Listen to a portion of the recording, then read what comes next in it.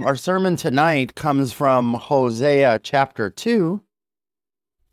Hosea chapter 2, and I will read verses 1 through 7 tonight. Hosea chapter 2, verses 1 through 7. Hear now as I read God's word. Say to your brothers, you are my people, and to your sisters, you have received mercy. Plead with your mother, plead, for she is not my wife, and I am not her husband. That she put away her whoring from her face, and her adultery from between her breasts, lest I strip her naked and make her as in the day she was born, and make her like a wilderness, and make her like a parched land, and kill her with thirst. Upon her children also I will have no mercy, because they are children of whoredom. For their mother has played the whore. She who conceived them has acted shamefully. For she said, I will go after my lovers, who give me my bread and my water, my wool and my flax, my oil and my drink.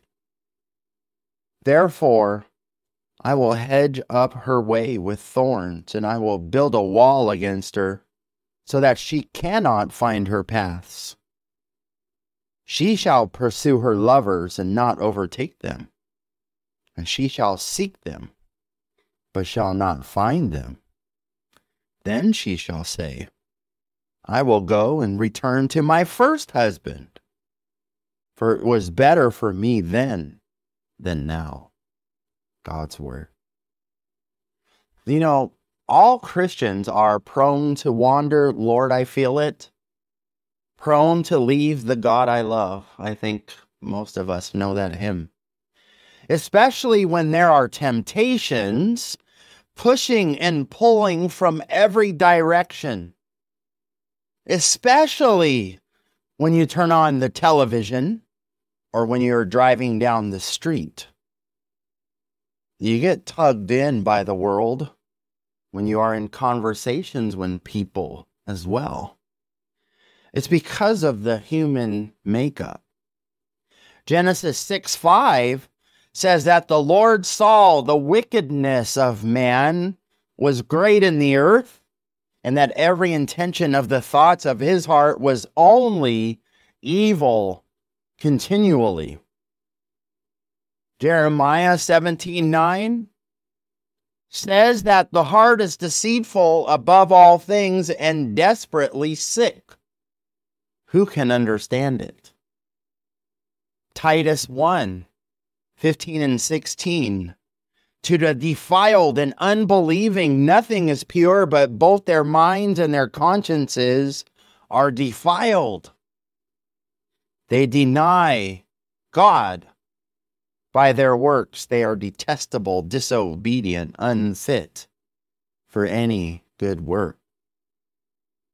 And then Matthew chapter 15 talks about the heart. Matthew 15:19 says, for out of the heart comes evil thoughts, murder, adultery, sexual immorality, theft, false witness, and slander. Why? Why? Remember that all have fallen when Adam fell in the garden, and not one person is exempt. Even Christians are not sinless. Even Christians are not exempt from sin. Even Christians struggle. But for Christians, it's a battle. It's spiritual warfare. It's Christian warfare. As we are called to wage war against the devil, the flesh, and the world. For a maturing Christian, it is hard, even. It is very hard. because you want to fix your mind on whatever is true, whatever is honorable, whatever is just, whatever is pure, whatever is lovely, whatever is commendable. If there is any excellence, if there is anything worthy of praise. You see, that's what Paul commanded in Philippians. You want to show that you love Jesus by keeping his commandments, but you struggle. You get tripped up. You fall. You get back up again. Well, in the passage before us, we read about how God reaches out to his people. We read about how God kindly and lovingly reaches out to the adulterous people, whom we know as a whole, he has already promised serious tie severing. He reaches out, and he reaches out, and he reaches out, and he reaches out. I don't know if you can see it, but look at his patience. Look at his compassion. And God, yes, God, the God of Israel, is heartbroken. Amongst the adulterous nation of Israel, there are in fact those who do remain faithful to God and his covenant. The number is very small for sure, but there is indeed a remnant that the covenant God preserves for himself and calls his own. And this is, yes, it's in the Old Testament, but this is because of Jesus Christ. God endeavors to reach an adulterous people and bring them back to himself. To let you know the end of the story now, he does. All he has chosen, all whom he has called, all whom he has reached out to, do and will come back to him. See, that's the gospel. As I said when I quoted the hymn, we are all prone to wander and leave the God we love. But we can't avoid the road of spiritual adultery or be saved from the ruin of spiritual adultery by seeing just how our God reaches out to an adulterous people. The first thing we see in our text is that the covenant God reaches out by calling. The covenant God reaches out by calling. God is reaching out. God is pleading with the adulterous people here. He's serious. He wants people to see and to know how far they have strayed away from him. And he uses means to that end. He uses couriers or messengers to call them back. Verse 1 says, "Say to your brothers, you are my people, and to your sisters, you have received mercy." So the Lord, through Hosea, commands one group of people to speak words of encouragement to another group of people. The first group of people have a glorious message to send to the other group. Here in chapter 2, you see a striking reversal of the meanings of the names of Hosea's children. So who is God through Hosea addressing here? They are the children of chapter 1 who were born to Gomer, who were given message names. And they are told to speak to another group of children designated as their brothers and sisters. These couriers or messengers are important as they are gospel proclaimers. And they have brought the good news of what is going to happen. And their brothers and sisters, the nation of Israel, are called out to. And the Lord does this calling by the proclamation of the gospel. Friends, you need to see what is going on because God uses his sign people, the message names. He uses his church. He uses the church as his gospel proclaimers, heralding the good news. And this is the good news, that if you are in Christ, that if you obey the command to follow Jesus, you are his people, and you will and already have received mercy. You are called God's people because of faith, because of Jesus. You get bogged down in Hosea's book because there's a proclamation of curse after curse after curse. But I want you to see that the central thrust of this verse 1, is indeed encouragement. The future for those called by God, God's true people, is both glorious and secure. You know, it's impossible for people of Hosea's day to do anything to accomplish or prevent anything that God has predicted. It's beyond imagination. But Hosea assures that the day is coming. The day of salvation is coming. And then we read the contents of his plea in verse 2. It says, "Plead with your mother.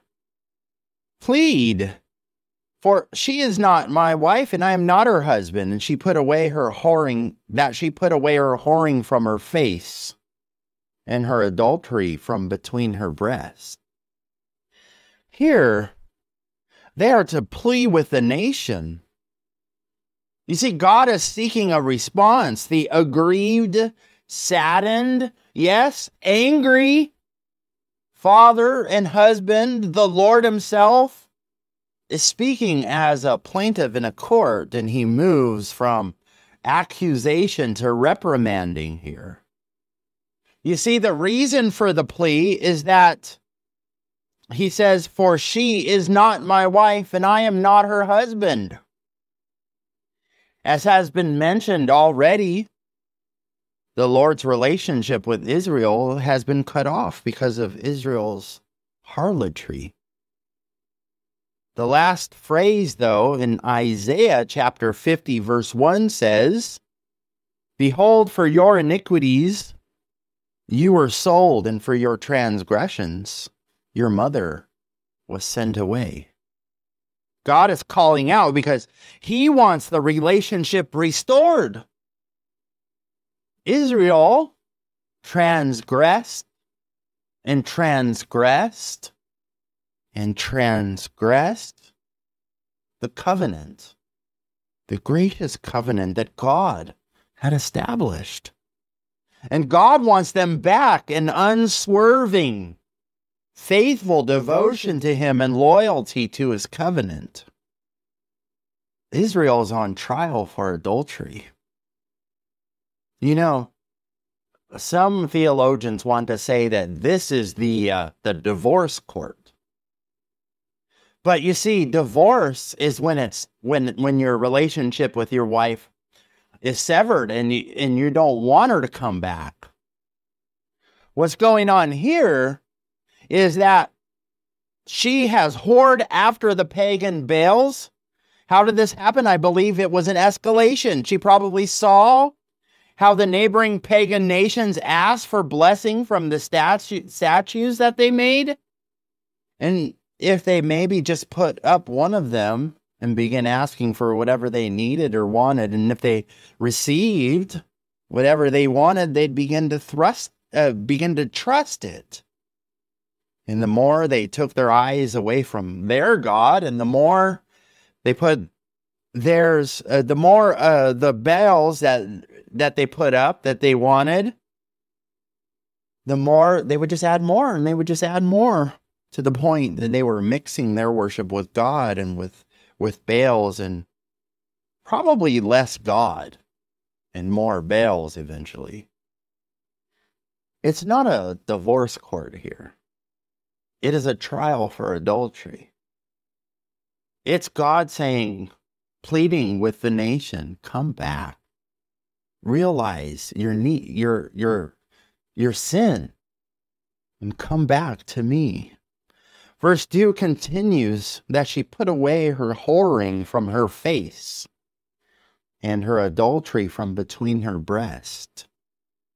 This can be a parallel construction using synonyms of whoring and adultery, which the nation is wearing or putting on. But it can also describe the actual clothing and makeup and jewelry that Baal-worshipping prostitute would wear as she was engaged in her profession. And in my opinion, Hosea uses this vivid language again to paint the picture of just how bad, how far they had fallen away from the covenant with God and into the hands of Baal. He wants them to take the first, most basic step of reform. He wants them to change their outward appearance. And from this, they would begin to show a return of their hearts to God. The Lord is pleading with the nation. He is reaching out. He is calling out. Yes, God is involved in corrective discipline here. But he also wants them to be restored into a right relationship to him. You know, you see this idea in verse 2 in the New Testament as well. This idea of putting away her whoring from her face and her adultery from between her breast. Remember how Paul told the women to dress and conduct themselves in 1 Timothy 2? Verses 9 and 10. He says likewise also that women should adorn themselves in respectable apparel, with modesty and self-control, not with braided hair and gold or pearls or costly attire, but with what is proper for women who profess godliness, with good works. See, there's a certain way that prostitutes dressed. There was a certain way that the women of neighboring pagan nations dressed. There was a certain outward appearance they had. But remember, God's people are called holy, to be separated from the world. I'm not here to tell anyone tonight what you can or cannot wear. But what I'm here to tell you is that you should have a sense of respect and modesty. But that last part in 1 Timothy, it does say, who profess godliness with good works. How will that be reflected in your life? Because God wants your heart to be focused on the Lord Jesus Christ. Is that your heart's attitude today? Because I think he reaches out from his word. He reaches out to you and he calls out to you and he says, put away all evil that is in your hearts and come back to me. But that's the first thing we see. That God is reaching out to the people in his call, in his plea to the people. The second way God reaches out to an adulterous people is by cautioning. By cautioning. In verses 3 through 5, we see a great warning or admonition, even threat to this people who have turned their back on him for the pagan Baals. After God calls out and pleads with his people, he threatens them. This is real serious here. One commentator says, from accusation to admonition, the discourse now moves directly to a threat, a legal ultimatum. So we start off in verse 3, we see the threat of revealing. God is threatening his people that he's going to reveal what's really going on. The people's sin will be laid out in the open. You know, there are some secret sins that you might think nobody can see, in which you engage in private. But the Lord God sees everything, and there is no place that you can run to that you can hide from His Spirit. And even those covert sins in which you engage will once be found out and exposed. But that is how God reaches out and saves us from spiritual ruin. All who call on the name of the Savior, for all who call on the name of the Savior and who are united to the Lord Jesus Christ. Anyways, let's look at this verse. He says, lest I strip her naked. Whoever thought the Bible was a rated G book, this disproves that. In the Old Testament, nakedness symbolizes extreme want.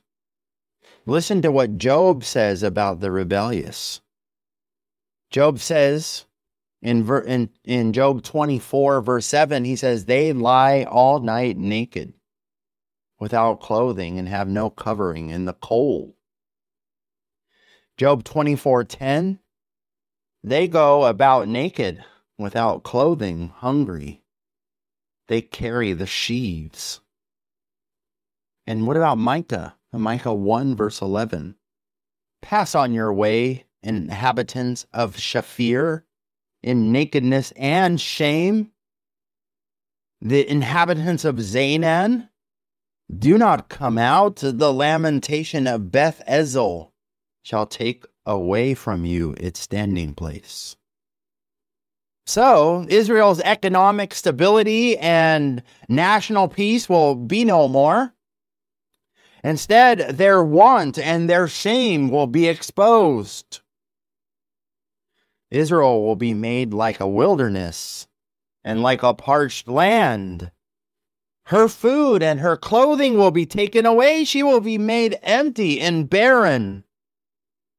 You know, remember the Israelites once had everything, and now they will be laid to die, exposed. The Lord, her husband, who has provided everything that she needed, will now take it all away. He's saying, if you don't use what I have provided for you to honor and worship me, if you are not grateful for the blessings that I have graciously blessed you with, I will take it all away so that you will be left with nothing.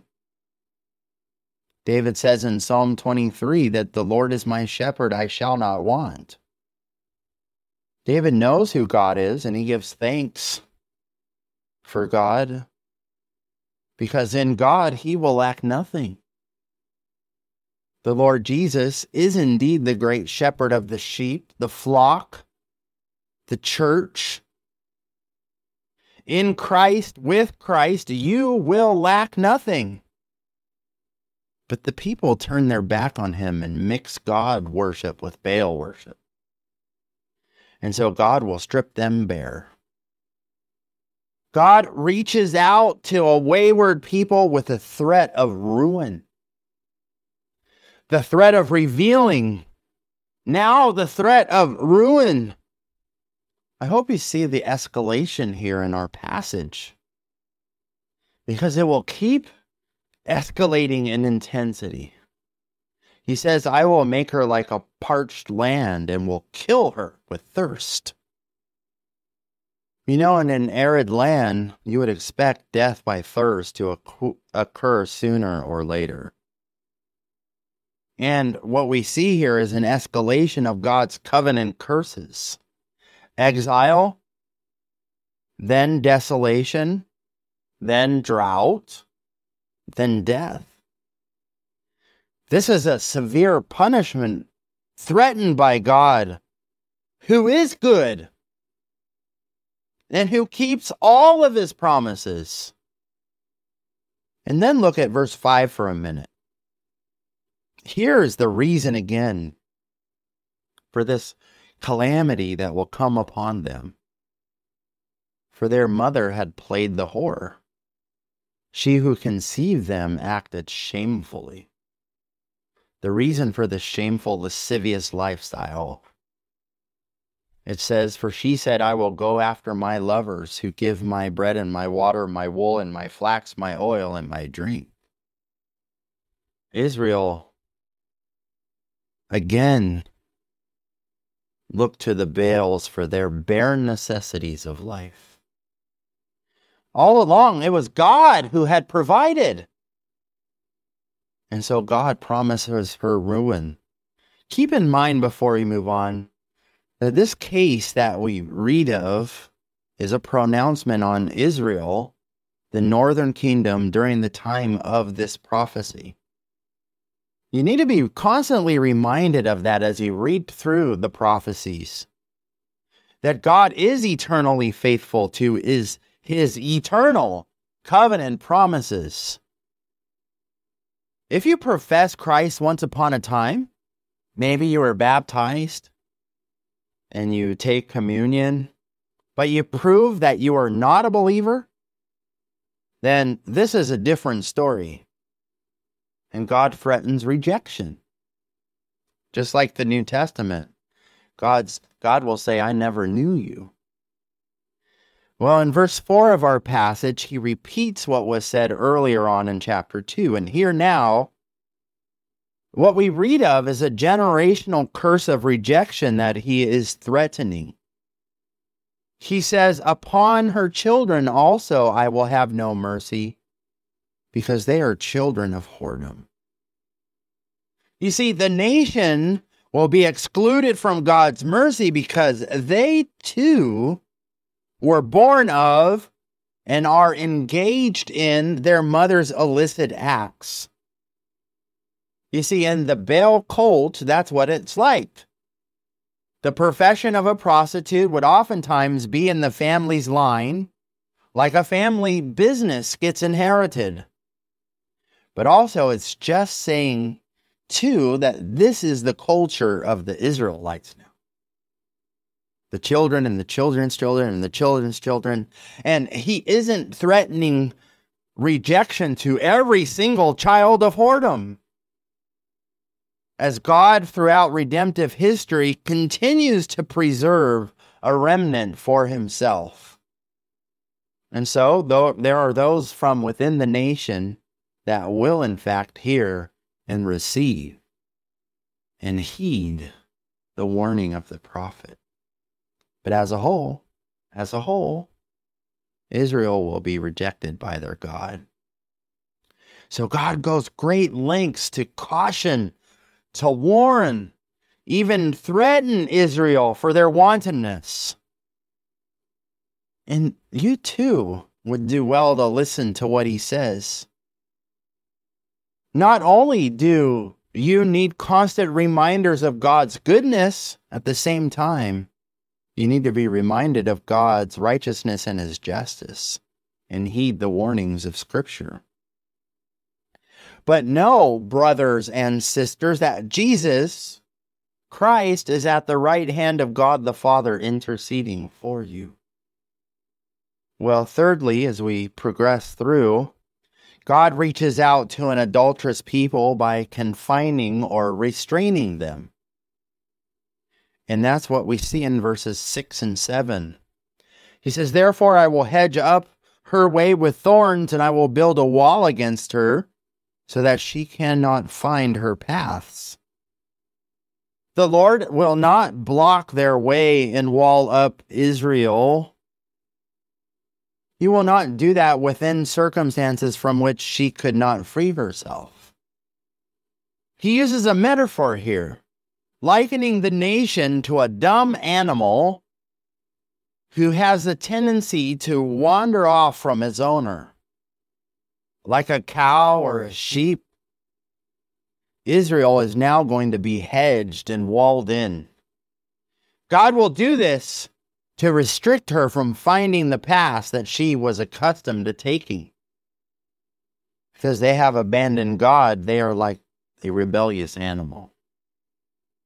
And God will use their enemy, those whom the Israelites nonsensically decided to side with, namely the Assyrians. Assyria will dominate the north, following Tiglath-Pileser's western campaign in 748 BC. Then they will destroy Samaria in 722 and continue marching on, subjugating other nations as well. Here, what Hosea is predicting is captivity and exile. They are going to be defeated. They are going to be decimated. If you devote your life to empty and meaningless pleasures, and if you neglect the God before whom we will all one day stand, if you continue to reject the gospel of Jesus Christ and live for yourself, then you will be left empty. Your life will indeed be meaningless, as the book of Ecclesiastes so clearly describes for us. The language in verse 6 of building up a wall means walling up her wall, which seems redundant, doesn't it? But it points to the fact that ultimately this is the doing of the sovereign Lord. But God in verse 7, in verse 7, we actually see light at the end of the tunnel. In verse 7, we see a glimmering of gospel light. Or do we? It says, she shall pursue her lovers, but not overtake them, and she shall seek them, but not find them. Do you see the confining here too, like the last verse? She is going to try to continue determinedly seeking the Baals. But the promiscuous wife, Israel, will be constantly thwarted. It's like when you put a bit and a bridle on a horse. When the horse tries to wander, you pull back the reins. And the feeling of the bit pulling back on the horse's mouth sends the signal to stop. The Lord is going to pull hard on the reins so that they will not accomplish that for which they have their hearts set after. They will be restrained, and will only be then that Israel will be able to recognize that her hope was never in the Baals, but in her Lord. Isn't that how it is with Christian conversion? It's called conversion because there's a change. There's a heart change that is brought about only by God. You were going along with your own life. You were doing what you felt good and pleasing to you. You were chasing after your lovers. But God, the Holy Spirit, stops you in your tracks. All of a sudden, you were going one way, and all of a sudden, the Lord makes you realize that true hope, true love, is in Him alone. And the last part of the verse says, then she shall say, I will go and return to my first husband, for it was much better for me than now. Well, the word for return in the Bible usually means repent, in the sense of returning to the Lord. But I want you to look at the context. She wishes to return to her first husband because she is now denied access to those who she ran after for affairs. So you see the Lord's sovereign interjection into their lives again. It is always far better in a restored relationship with the true God. God will indeed deprive His people severely. Only then will they be driven back to Him. Most of His people give up. and given to the enemy. But the true people, his true people, the church, are driven back to him. Yes, there's going to be the proximate result of punishment, discipline for those who belong to him by faith. But there's going to be the ultimate eternal goal that he will indeed accomplish, that his people, the Israel of God, will indeed be reconciled to him and will be ruled by one ruler, Jesus Christ. How can you truly understand and appreciate the good news that Christ died for sinners if you don't realize and are aware of the bad? That all have sinned and fallen short of God's glory. Jesus reaches out to his sheep, his found and his lost, and he says, "Come to me, all who are weary and heavy laden, and I will give you rest." Come to Jesus. Let's pray. Our Heavenly Father, we do thank you that you indeed reach out to this wicked generation, to those lost sheep that belong to your fold, and you do succeed in calling your own back to yourself. Yes, at times it means drastic measures, even threatening, even thirst, even extreme want and shame. But it's all for that purpose of calling your own the true church of the living Christ, the living God.